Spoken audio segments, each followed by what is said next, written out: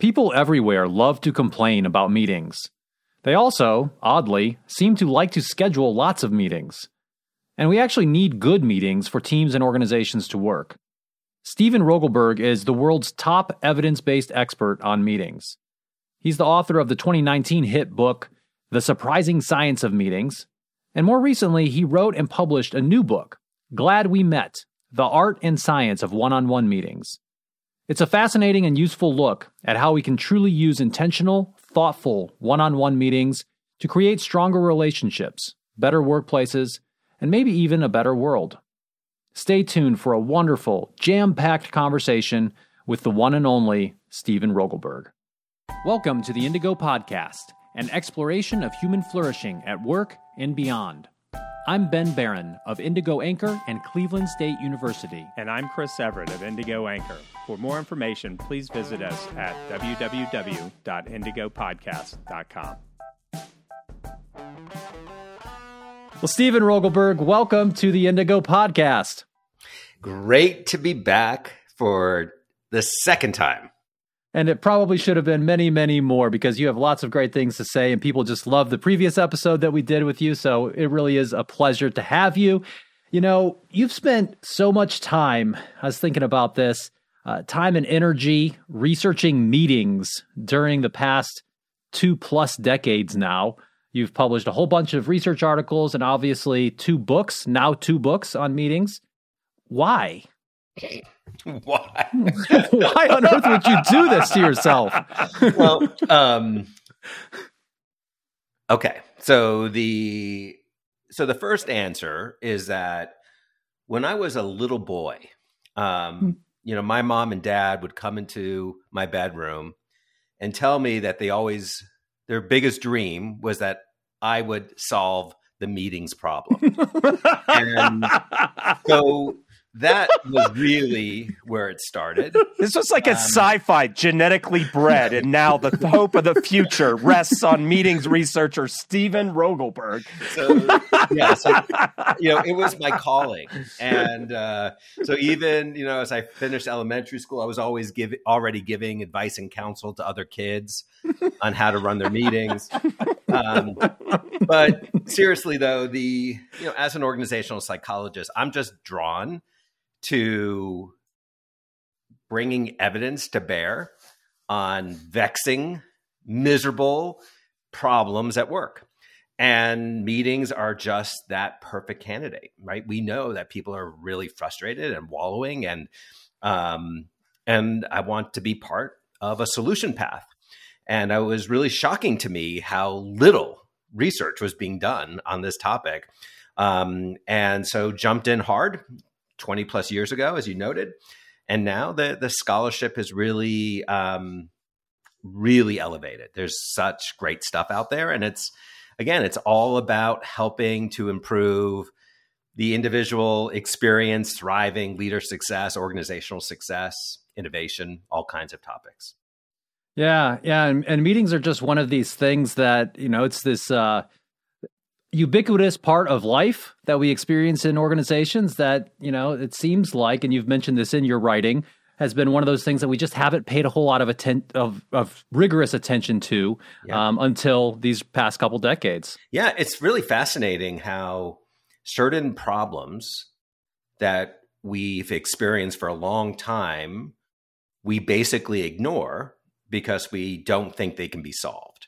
And, how was it that we've been wallowing in bad meetings for decades and decades and decades, and yet there was no appetite to work on it? And clearly the pandemic helped shine a spotlight on meetings. And so I've just really been thrilled to see how many organizations are changing, right, their colors. They're now saying, okay, let's see if we can actually solve this and improve meetings as opposed to just accepting it as the cost of doing business. That's right. Your most recent book and the focus of today's episode is this book, Glad We Met, The Art and Science of One-on-One Meetings. And we're going to get to that for sure here in a second. But before we do that, I just want to also mention you also published The Surprising Science of Meetings back in January 2019, which certainly got a lot of press. You did all kinds of talks at places like Google and elsewhere. I've made many, many MBA students read your book, and they continue to do that, and they continue to benefit from it. What was that whole experience like with your first book on meetings? Yeah. It was crazy. I wrote this book. It unabashedly had the word science in it, which is not always a good idea. And it had the word meetings in it. And that's not necessarily a good idea because the meeting space was filled with tons of death by meetings books. But I view meetings more positively. I see meetings as critical to organizational democracy, and meetings as an evolution over the command and control systems of the Industrial Revolution. And so I wrote this first book in hopes to, help to bring that science out to folks to make positive change. But I wasn't really optimistic. And then it dropped, and it was pretty quiet. No one cared. And then 4 days later, the Washington Post named it the #1 leadership book. And then I'm moving to doing the morning shows, and it exploded. And it was really, really exciting. It was a little dizzying. And at first it started to push me in directions that I realized I didn't want to go. So after I would do some national media, I'd often be asked, well, would you want to come back and just talk about X? But X wasn't my area of expertise. And I really made a conscious decision to stay in my lane, and that I will gladly talk about anything to do with teams, meetings, collaboration. Obviously, it connects with leader derailment, engagement, all kinds of great topics. But, it's an easy world to get sucked into, once you start kind of having, you talking to a million people on TV. But once I became at peace with staying in my lane, I loved every minute of it, because it just became an opportunity for me to talk about science to make lives better. Sure. So like a good scientist, you stayed in your lane. Yeah, but it wasn't easy. I mean, it's very, it's easy for other people to define who you are. And, I'm really glad that I didn't experience this type of, public oriented success into my 50s, because I realized big picture that none of this matters. Right. And at the end of the day, it's always, family, friends, helping as many people as you can. And I don't think I would have had the maturity in my 20s. I wasn't as mature as Ben when he was in his 20s. And so I'm just glad that this happened later, and I could just appreciate it for what it is, but not fall down a big pit. Yeah, I just love that outlook. After we did that episode, I had several friends of mine who are heads of HR at different organizations said, we love this book. We love it for our executives. What has he got on one-on-one? That book had not been out, but that was the immediate response. Hey, is there any Google Scholar published work? And I said, I just know he's working on one. Right. What was that always the plan, to do the big meeting first? How did the one-on-one, how'd you turn your focus there? Yeah, that is such a good question. And so after I did my first book, obviously after you write a book, everyone says, what's your second book? And I had no clue. I really just wanted to let it come to me.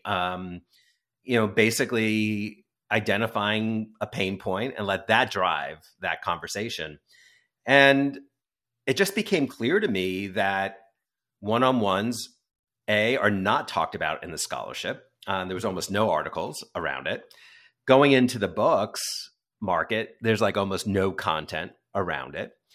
And yet it is very clear that one-on-ones done well have unbelievably positive implications. Their connection to employee engagement, thriving, individual success, team success, inclusion success, and leader success. This is the one meeting that should never be an email. This is not an optional meeting for a leader, right? So when we think about meetings, we always tell them, is the meeting really needed? That's not a conversation relevant to one-on-ones. This is core to being a leader, right? People crave being seen and heard, especially in more distributed workplaces. One-on-ones are your mechanism for seeing people, for including people, to having people feel like they're part of something bigger. And thus, to no surprise, it's related to retention of your top talent. We've all heard the adage, and the science generally supports it, that people don't leave bad jobs, they leave bad bosses.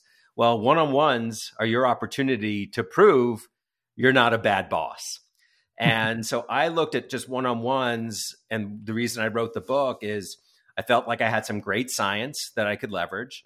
I thought it was a really meaningful opportunity for organizations. And I also really liked the positivity around it, right? So typically when people hear the meetings topic, it triggers negativity. Well, when I ask employees, do you want one-on-ones with your manager? It's a chorus of yeses. This is the meeting that people want. Right. And what was so cool, and I know we'll probably talk more about this later, is that when I ask people what is their preferred cadence, they generally want these weekly or every other week. And the interesting thing is, contrary to generational stereotypes, the older people wanted them more than the junior people because they know how critical these things are. Yeah. So the bottom line is it was just a perfect topic that was primed, I think, for positive impact. You joked at the beginning about your childhood and that you were going to, start embarking on the study of meetings way back when at the encouragement of your parents. But I do have to mention the dedication in this book is one of the best ones that I've seen, right? So at the beginning of Glad We Met, if you are going through those first pages and you come to the dedication, what you wrote in there is you said this book is dedicated to two amazing, kind, loving, inspirational, supportive, and generous women. My mom, Jane Rogelberg, with whom I had my very first one-on-one meeting, and my wife, Sandy Rogelberg, with whom I've had the most one-on-ones with by far. I just love that so much. That's awesome. Thank you. I really appreciate that. It's funny, writing the book, a second book, I really paid much more attention to those types of things. Even my acknowledgments, I actually worked really hard on how, since my last book, my dad's passed away. And, obviously as you get older, there's more and more of your loved ones that are no longer in your life. And I'm a big believer that the more you talk about them, the more alive they are. And I know you believe that too, Ben. Absolutely. And, so the second book, it was much more work. I really, really worked hard on this one. And because you just don't know if you're going to do another one. And I'm not, it's not like I position my life, okay, now I'm working on book 3. And so I just cherished this moment. But this book was so much harder also because the chapters build off of each other. And my first book, every chapter was kind of discrete. But having chapters that build off each other, oh my gosh, that is so much more work. I mean, the amount of time I had to keep going back, but I wanted to do it. I really wanted this book to be, I just wanted it to really help people. Yeah. Well, and I think it will. I really liked your first book. But Chris and I both, when we were reading this one, said, there's actually a lot more in this book than there was even in the first one. Yeah, no, I agree. I totally think this is a better book. And I like my first one, but I think this is better. I've just gotten more comfortable and confident talking about science. And that's a process. It's not easy. And when I first started writing about science, I was horrible at it. But the beautiful thing is that I don't have to get feedback from smart people like you both. I could send it to my neighbors, right? Because this is supposed to reach a trade audience. So I could just, anyone who has, a couple eyes, couple ears, a finger, they're a good candidate to say, yeah, this makes sense. This is really good. And I did that. I went out to a variety of different individuals who were not PhDs to make sure that this book was positioned to help. All right. Well, let's start with some definitional work, which the most obvious one to ask, and maybe obtusely so. Why would you ask this? But Stephen, what are one-on-one meetings? How do you define them? It's a great question. And so our days are filled with one-on-one encounters, right? We're always, chatting with someone, bumping into someone, talking to someone about a project. That's not what I mean by one-on-one meetings. I'm defining a one-on-one meeting in a very specific way that connects with the science. So when I refer to a one-on-one meeting, this is a regular scheduled meeting between a manager and their direct report for the manager to truly understand what is on the mind of their people. It's a meeting facilitated and orchestrated by a manager, but it is not for them. It is for the direct report. And it can cover a variety of topics on the minds of the directs, from daily activities to their well-being, to teams, to organizations, to long-term. Ultimately, it is a meeting to see people. It is a meeting to understand what is on their minds. And you could see just by that definition how powerful it is, right? We all want to feel seen. We do. Right? That's a fundamental human characteristic. And when you're listening to someone, we want to know that person's truly listening. And once you establish that, and I mean, Ben, going back to you and I remember early on when you and I were taking a walk around campus and you were deliberating on what to do, and we met, right? But those moments where you can convey that you truly see someone and you're interested in them, it creates a bond that doesn't go away. And, again, I think about our relationship. I mean, you haven't been in Charlotte for quite a while, but we're so deeply connected.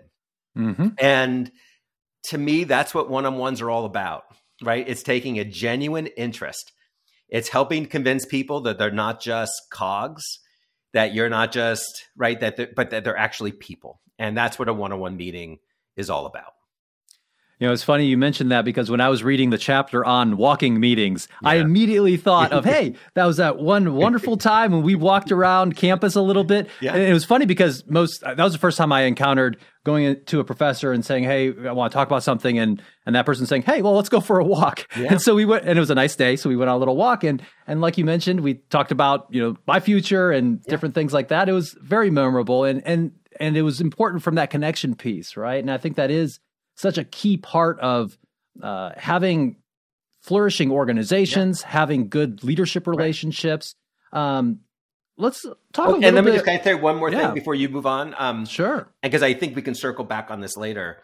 The other really neat thing about this topic, and don't forget, I didn't mean to interrupt you. Don't forget your thought. I want to go to your thought, but I just want to tee this up in case you want to talk about it later. The other fascinating thing about one-on-ones is that it's a meeting that's actually relevant to home. And that is really intriguing to me. Yeah. Because if you think about parents and their children want to be seen. But so often parental communication with their children is, have you done this? Did you do that? Stop doing this. Fix this. Don't hit that. Right? It's not real conversations to truly connect with your kids. And so one of the connections I try to make in this work is how people can bring these concepts into their home. And now I'm not talking about rigorous calendar holds like we would do with our people, but there's opportunities to have predictable interactions with our children and to help them feel connected to the parent in a non-transactional type of a way. So I just want to throw that out there. So that's awesome. And we are going to come back to that, because I actually thought of that as I was reading your book too. And it's something that my wife and I have tried to do with our kids, and one-on-one time with your kids is fantastic. And I think taking some of these ideas that I'm sure you'll share will help me and my wife take that to the next level as well. Before we go there though, it seems like you in the course of creating the book, did some original research, did some key studies, and drew upon some other sources of evidence. So I'm curious if you could share a little bit about that. And then the other piece is, with something that's emerging, how do you deal with that from an evidence perspective? Yeah. It's something that, millions of people are dealing with this thing. Yeah. We probably have something we can tell them that will help them, but we don't have this codified body of knowledge yet about everything related to it. Yeah. You both asked such great questions. So this was a tricky one. Obviously, I've done a ton of research on meetings, so I had that. Then I conducted 4 studies for the book, all around one-on-ones.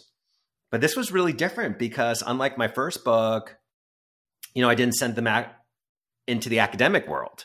This one, because I was moving much faster, the discussion of the findings was in this book. So that's really different. And then there's the third source, is that there really is a tremendous literature about relationships and conversations. And there was a great mass of related adjacent literature. So taking those 3 streams of research, all my work on meetings, my new work, and then all literature around mentoring, communication, relationships, things came together. It became really clear about the variety of different techniques and approaches that will yield the greatest outcomes. And because there was convergence amongst these sources, then I was able to feel confident in my conclusions. But I do want to say this book is different because I frame it as the art and science of one-on-ones. Because one-on-ones, they are a different beast. And I position this book as here's a variety of choices you can make, but you need to make choices that fit who you are and choices that fit who the other person is. And so I stress this art perspective too, but I give a variety of choices to the reader. So I don't prescribe a magic formula. I think that's important because the science is definitely not there. It can't prescribe a magic formula, but that's all right. And maybe there isn't a magic formula for this type of thing. We don't really know, right? I think a magic formula would be problematic, right? Because you could just imagine people then following a script, and that's not how you have a relationship, right? So when you think about the podcast you do, you plan, but the best podcast hosts like yourself, they're nimble and flexible, right? And they allow the interview and the conversation to go in different directions. I often think that the best podcast hosts are actually exemplifying the learnings in the book. They really are, right? Because they're about listening, engaging, hearing, making connections. They're not meant to dominate. Right. Right. And so overall, it's just the science, I think, was strong enough to yield meaningful conclusions. But I'm also super, super comfortable that making statements around how to listen effectively to others, even if there was no science around that, but there is. But even if there wasn't, okay, that's not going to hurt anyone. Exactly. There's nothing in the book you don't come close to doing any harm anywhere, right? No. You provide a whole bunch of really great frameworks and ways to think about this entire issue. So if you want to be a good manager, you can't say, I outsource my one-on-one to ChatGPT, right? No, you can't. But you can leverage ChatGPT. So one of the cool things that, the conclusion of one-on-one should always involve some note-taking. And but a great application of ChatGPT is to actually take the notes, put them in, and ChatGPT can identify themes as well as changes over time. And that could be very helpful. One of the things I talk about in the book is how this one-on-one content fits with performance appraisals. And it's a beautiful connection. By doing regular one-on-ones, you actually can make your performance appraisal system work. And that's a strange comment because performance appraisal systems typically don't work. But one-on-ones can make it work because everything is signaled in advance. And as a result, performance appraisals are no longer events. They're just part of a process. And then they can work. And so the notes that you take in your one-on-ones provide the corpus of material for your performance appraisals. And AI could be very helpful for truly getting out all the learnings from your notes. Now, some managers may be thinking, wait, one-on-ones have something to do with performance appraisal? Does that mean that I need to treat all of these as feedback sessions? You just told me that we need to allow the participant or the direct report to maybe drive more of the agenda here. It's for them. How do I make sense of that? I love the idea of all of this. So let's help our listeners kind of see how they might all fit together. I love that you asked that question. And so it's not... We're not going into that one-on-one. Let's say I'm your supervisor, Ben, which we know would never happen. But let's say we go into a one-on-one. My job, I'm not going in there to say, okay, Ben, hey, I observed you did this right, this wrong. Here's your plan. But if you bring up, you say, hey, I've been struggling on X. I would love your insights. Mm-hmm. Now the door's open. If you say, if you just bring up a challenge, right, the door is open. So yes, there is certainly feedback giving that's part on one-on-ones, but it's on your terms. You open the door. And isn't that the greatest way for us to truly engage with feedback, right? Mm-hmm. We tend to resist feedback when someone imposes it upon us. But if we slightly open the door and that feedback is delivered well, that stuff sinks in. Sure. So the connection, so performance, so these one-on-ones, because they're predictable, they're regular, that feedback just comes up naturally as in the course of it, but not necessarily every one. But next thing you know, it's just when it comes to performance appraisal system, season, it's just the topics have most likely, not always, but most likely been broached. Right. Employees have seen what's on your mind naturally. And so they go into the performance appraisal, just not with the same anxiety. And part of that is because they have a relationship, right? And that's what one-on-ones do. They form a relationship. And when you have a relationship, you tend to trust someone's intentions, right? So a lot of problems with performance appraisal is that we don't trust their intentions. But once you do, you're so much more willing to go on the journey. Right. One thing I always tell my MBA students and executives is that a performance appraisal meeting, the formal review of whatever the person did over the past whatever period, that should never be a surprise party. And I think the one-on-one is a great way to open that door. And I think what you mentioned, not treating it as every single one's going to be a feedback session, let them kind of drive the agenda. That makes a lot of sense, and I think can be really helpful with that relationship piece. Because the other thing that I tell folks a lot of times is that, you can deliver negative feedback if necessary, but it's best if before that even comes up, if that person knows in the marrow of their bones that you have their best interest in mind. Changes everything. Absolutely. Changes everything. Your perceptions of the giver of information. And again, this is where it also connects back to home.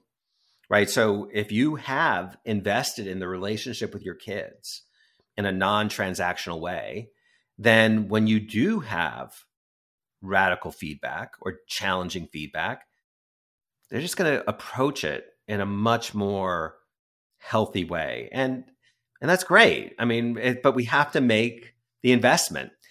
But I'll say this, and this is something that really surprises audience when I do these keynotes around one-on-ones, is one-on-ones actually make time for the manager. And people are like, what do you mean? I'm scheduling meetings. How could that make time? Well, what we've observed is, let's say that, okay, I'm going back to the hypothetical, I'm your manager. Chris, I'm your manager. And so basically, if you know that you have me every week, you actually save topics that you would typically interrupt me with to that meeting because it's predictable. And now, obviously, if there's something emergency, you'll tell me no matter what. But in general, what was found was that people tend to save their topics. So the manager wasn't getting it as interrupted. That's a time savings. Furthermore, these one-on-ones create alignment, clarity, less rework, more coordination with other people, more retention. All those things ultimately save a manager time. So when I have a manager say to me, I just don't have time for these, I'm like, that is your problem, because that means you're prioritizing other activities and you're missing out on the opportunity that can actually give you time and more success. And managers need to be reminded that the more their people thrive, that is their performance. So when you make that investment in others on your team, you're actually making the investment in yourself. It helps you. And, it even reminds me, Sandy and I, my wife, talk about this all the time. Like, so we live halftime in the middle of uptown Charlotte, so right in the mix. And one of the things that we encounter a lot more is people in horrible situations, homeless situations, what have you. And, so we have opportunities to give people money for free meals, go into grocery stores and help buy them things. And you'd like to think, oh yeah, we're doing that for them. We're doing it for us too. Mm-hmm. There's something profoundly amazing about helping others, giving to others. It is the key determinant of life satisfaction. So one-on-ones actually drive your ultimate goal, which is to have a meaningful life. Now, you had awesome early in chapter 1 a quote, and I'm going to read this quote that I took with me through the whole book. Okay. That shaped the lens of how I looked at everything. And so I'm just going to So in chapter 1, you write, interestingly, research has not found a plateau effect for one-on-ones. Yeah. Where too many one-on-ones resulted in employee engagement leveling off or decreasing. In fact, it turns out to be just the opposite. My research generally suggests that overall there is a positive, linear relationship such that as the number of one-on-ones increased, so does employee engagement and positive perceptions of a direct manager. Now, I was like, whoa. And then anytime you brought something new about meetings or about how you might do them better or the types of outcomes, it shaped my lens of hey, do you want good stuff? Well, yeah. Well, how much good stuff do you want? How much good stuff you got? I'll take all of it, right? Yeah. And so when you're going through that stuff, with that in mind, you talk about frequency, flow, clustering, a bunch of stuff. How should a manager think about frequency in regards to this stuff? So I'm really glad you brought that up. That was a huge surprise to me, by the way, in the research. I really thought there'd be a plateau effect that would emerge. And it just didn't. And the more we thought about it, though, that really is not a huge surprise. Because if I said to you, how often do you want to feel seen by people you care about? How often do you want people to actually take an interest in you and your success and well-being? You're going to say, give me as much of that as you can. Mm-hmm. Gimme. I love that. You caring about me? Yeah, I like to be cared about. So, but if the one-on-ones are executed poorly, right, when the manager redirects it and makes a meeting about them and their needs, then absolutely there's a plateau. In fact, you don't get any of the benefits. So the best predictor when we ask people, would you want more or less one-on-ones with your manager? The response was all dependent on whether the manager actually carries these out aligned with the science in the book. So when the manager is truly doing the types of things that the book says, the employees are like, I want more. I don't care how many other meetings I have. I don't care how busy I am. None of those predicted it, except when the meetings were done poorly. So if the manager is noticing their people don't want one-on-ones, that's actually feedback to them. It means they're not doing a good job. And so I think that's really kind of important. And so what is the practical cadence? Well, we know that people most desire a weekly one-on-one. We know that's not always feasible. The data seem to support very strongly that the weekly is the best outcomes associated with it. The every other week was the second best outcomes. And then it drops down with monthly. Monthly still had some benefits over nothing, but you still don't get the same benefits, right? Because you don't get any of the continuity, any of the momentum. So we know that the weekly and every other week had the best outcomes. And when asked, employees said that they most desired those types of cadences. So I think we have some pretty good clarity. Interestingly, Chris, it was less about time in the one-on-ones. So if you, given your schedule, what have you, you can only spend 15 minutes each week with your people, but those are a great 15 minutes. It still seems to result in the positive benefits. And I think that's a really important takeaway, right? Because when you have a high quality engagement with someone, that sticks with them. And even if it's lesser amounts of time, it's still really high quality. And you get a lot of benefits.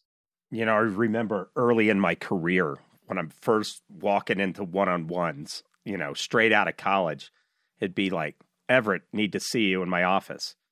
You're like, can you just, cap that with it's bad, or Everett, in my office, right. It's totally fine. Don't worry about it. Or see me this afternoon, right. And then walk away. Yep. I know. and that's actually that's one of the nice things about one-on-ones is that, they're no longer events. They are just processes. Mm-hmm. And they just become who you are as a leader. And thus, when your manager says, let's have our one-on-one, you're not filled with anxiety. Mm-hmm. And because you trust that person and you trust that person's intentions. Once you trust someone's intentions, the world changes. Everything changes, right? It's trusting the intentions. Mm-hmm. I know for me, once I trust someone's intentions, I'm so forgiving. They could present those intentions horribly, but if I know they have good intentions, I'm going on the ride with them.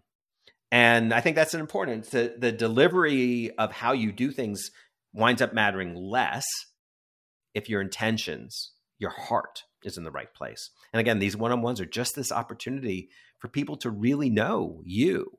And managers can create safety in these one-on-ones through excellent listening and even them being appropriately vulnerable, right? So if a manager wants employees to be to disclose their challenges, then managers will need to do that as well appropriately. But think about it. This is how you build relationships. It absolutely is. And, I have a question kind of related to that. But before we get there, just a practical point that I found myself thinking about, and you do talk about this in the book, but what if you just have a very flat organization and you have like 17 direct reports? I know. And, I'm hearing, there's no limit to how great these things can be. Yep. What are some suggestions there? Yeah, thank you. So there's a few things. So obviously you can move to an every other week cadence. You can decrease the amount of time. So if you move to every other week and do 20, 25 excellent minutes, you're going to get some good benefits. Other managers have actually created an approach where they're more senior members of the team. They actually meet with the more junior members of the team on the off weeks so that those junior folks actually are still in contact with someone of meaning to them who could help them and care, which can create a really nice collective culture. So bottom line, as you have more directs, obviously you have less time for these activities, but it's still something you have to prioritize. In fact, you could make the case that when you have 17, there's even a greater priority associated with these because you have more to coordinate and align. So play with your time, be creative by trying to bring in other team member resources into the picture, and try to figure out how the heck not to have 17 directs, because that's not good for you nor your directs. So let's think about how we can solve that problem too. Agreed. Yeah, I want to piggyback on that and not necessarily go totally down the skip level meeting, which is totally covered in the book. You go buy the book yesterday, listeners. It's that good. But the idea, okay, you're entrepreneur founder. You have that shop. Now you find yourself with 20, 30 reports that all come to you. You're no longer effective as an executive. Mm-hmm. How do you want to think about breaking that apart where people you used to meet with who care and value, you've done it all right. They care and value and love you and trust you. Yeah. And now they got to report to a new jackwagon. Like what, how do you do that break? Yeah. I mean, that could be really challenging. But if that new jackwagon, which I've never heard that expression in a million years. Ben, have you heard the expression of a jackwagon? Many times, but only from Chris. Okay, fair enough. Hopefully you've created a culture where the person, that lots of your talent is ready to do one-on-ones effectively. And when you break into smaller groups, you're not going to have a big drop-off. But this brings us to, I think, an unbelievable area of opportunity. So first of all, our data suggests that only around 50% of one-on-ones were rated as being optimal. So 50% were rated suboptimally. We also know that managers leave these one-on-ones thinking it went better than their directs. So there's a little bit of a blind spot. That's not a big surprise. We tend to have blind spots around lots of things. What was maybe more interesting is that as part of the interview project I did with a tremendous amount of organizations in the Fortune 100, I found only one that provides any training to their managers around one-on-ones. Like, take that in. That's amazing, right? So you have an organizational blind spot. Furthermore, over the course of my interviews and I've done these keynotes for these HR leaders, and I always ask this question to the broader community. I ask them, so when you onboard managers, do you talk about one-on-ones? No. Do you have any systems or forms or processes that you share with your managers to make sure that these one-on-ones are great? No. Only one exception, Cisco. And so organizations and HR and talent leaders, they have their blind spot. And this is so problematic, but it's also this beautiful opportunity that you could start creating these systems, right? Building into your engagement surveys content around one-on-ones to at least start to create that feedback and accountability. Making sure that when someone takes on a new role, that they understand what their options are around one-on-ones. So there's so many things that could be done that make it so that you don't have a weak link like what you're describing. That you have made this into a core organizational practice designed to promote thriving and retention of your top talent. And so hopefully the parts start to become interchangeable. And you just assume that this is going to be done well. And if it's not, that person gets feedback and they learn how to do it well. So as we start to bring this in for a little bit of a landing, because I know we only have you for a few more minutes, okay. I wanted to come back to this idea of relationships. And because you brought it up a couple of times about how one-on-ones are very important for building those connections. And the one piece that comes to my mind is this idea of just basic leadership activity. If we boil down what leadership actually is, a big part of it is high-quality relationships between people.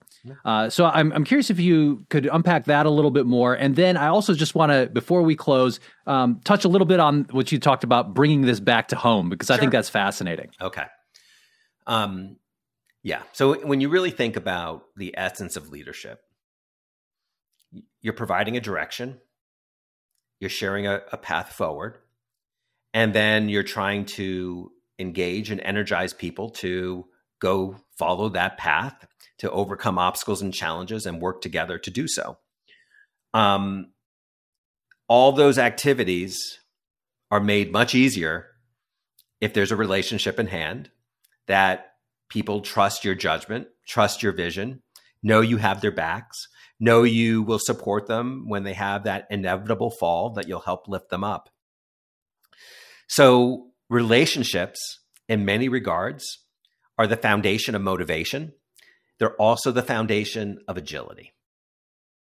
And so when we think about our forward progress, it's always lumpy, right? Very rarely do we ever just have this perfect, positive, linear path to success.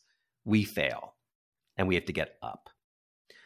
When you have good relationships, when that foundation has been created, when someone extends a hand to help lift you up, you're more likely to do that for someone else, right? So you're building a healthy culture. And even when your manager says, hey, I now think we need to go to point Z, even if you disagree, there's a good foundation. You say, okay, let's try. I'll support that because you care. And I know you have good intentions. So ultimately, relationships are everything. They really are. They're the cornerstone of leader effectiveness, team success, organizational effectiveness, and personal happiness. Yeah. And real quick, what about bringing this back home? Sure. Yeah. So it could look like a lot of different things when we talk about it being home. I relish and encourage parents to make sure that they have prioritized their children in predictable ways that they notice. They need to notice it. And so whether it is this predictable time on Sundays where each parent, grabs a kid and grabs a bagel, whether it's a predictable time that when you have a long drive to basketball practice, that you actually use that time really effectively. So you seek out, you become intentional, right? You intentionally try to identify windows of time where you ask kids questions and you don't dominate and you don't tell them what they need to do. And you don't say, have you cleaned up your room yet? It's so how are things really going for you at school? What are the things that are most fun? What are your biggest challenges? What are you most liking? What are you most hating? Hey, the other day you told me that you were having challenges with Sarah. So how did that pan out for you? Right? So I'm demonstrating that I'm listening. And it's just an intentional moment where that child knows that you are fully there for them. You're not checking your phone, right? You're not asking them to do something. You're just engaging with them on their terms. And when I shared this, actually, I should clarify. This wasn't my brilliant insight. This was the insight of when I had some counselors, therapists read this book. And they said, you basically just wrote content that directly ties into best practices in parent-child relationships. Wow. And I thought that was awesome. And it does. We live in a world with millions of distractions. We live in a world that we can stare at our phone and forget all that's around us. We live in a world where people can feel isolated. And yet the fundamentals of humans haven't changed. You got it. So one-on-ones, be it with your kids, with your directs, are just that opportunity to bring humanity intentionally to others. And by doing so, so many great things happen for them and you. This is fantastic. Well, Stephen, thank you so much for making time. Now, I know that people can find out more about you at StephenRogelberg.com, and both your books, Glad We Met and The Surprising Science of Meetings, they're on Amazon. There are a lot of other places too. Yep. Is there anywhere else that you'd like to share that you have a web presence since last we chat? So that's the perfect site, StephenRogelberg.com. I will say, I'll add one thing is I'm so passionate around getting this science out there. I am donating all of my author royalties to the American Cancer Society. There's no personal profit in this for me. I just want to get it out there. And so I encourage people to buy the book if they want to do this activity, or buy this book if they want to help eradicate cancer. How's that? That's fantastic. That's awesome. That's awesome, Stephen. What else would you like to share with our listeners? I'll let you have the last word. All right. You both are doing a great job.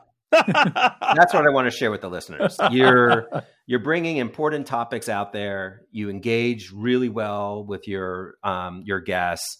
You give them a great stage to talk about the science. You do your preparation and legwork to make sure the conversations are excellent.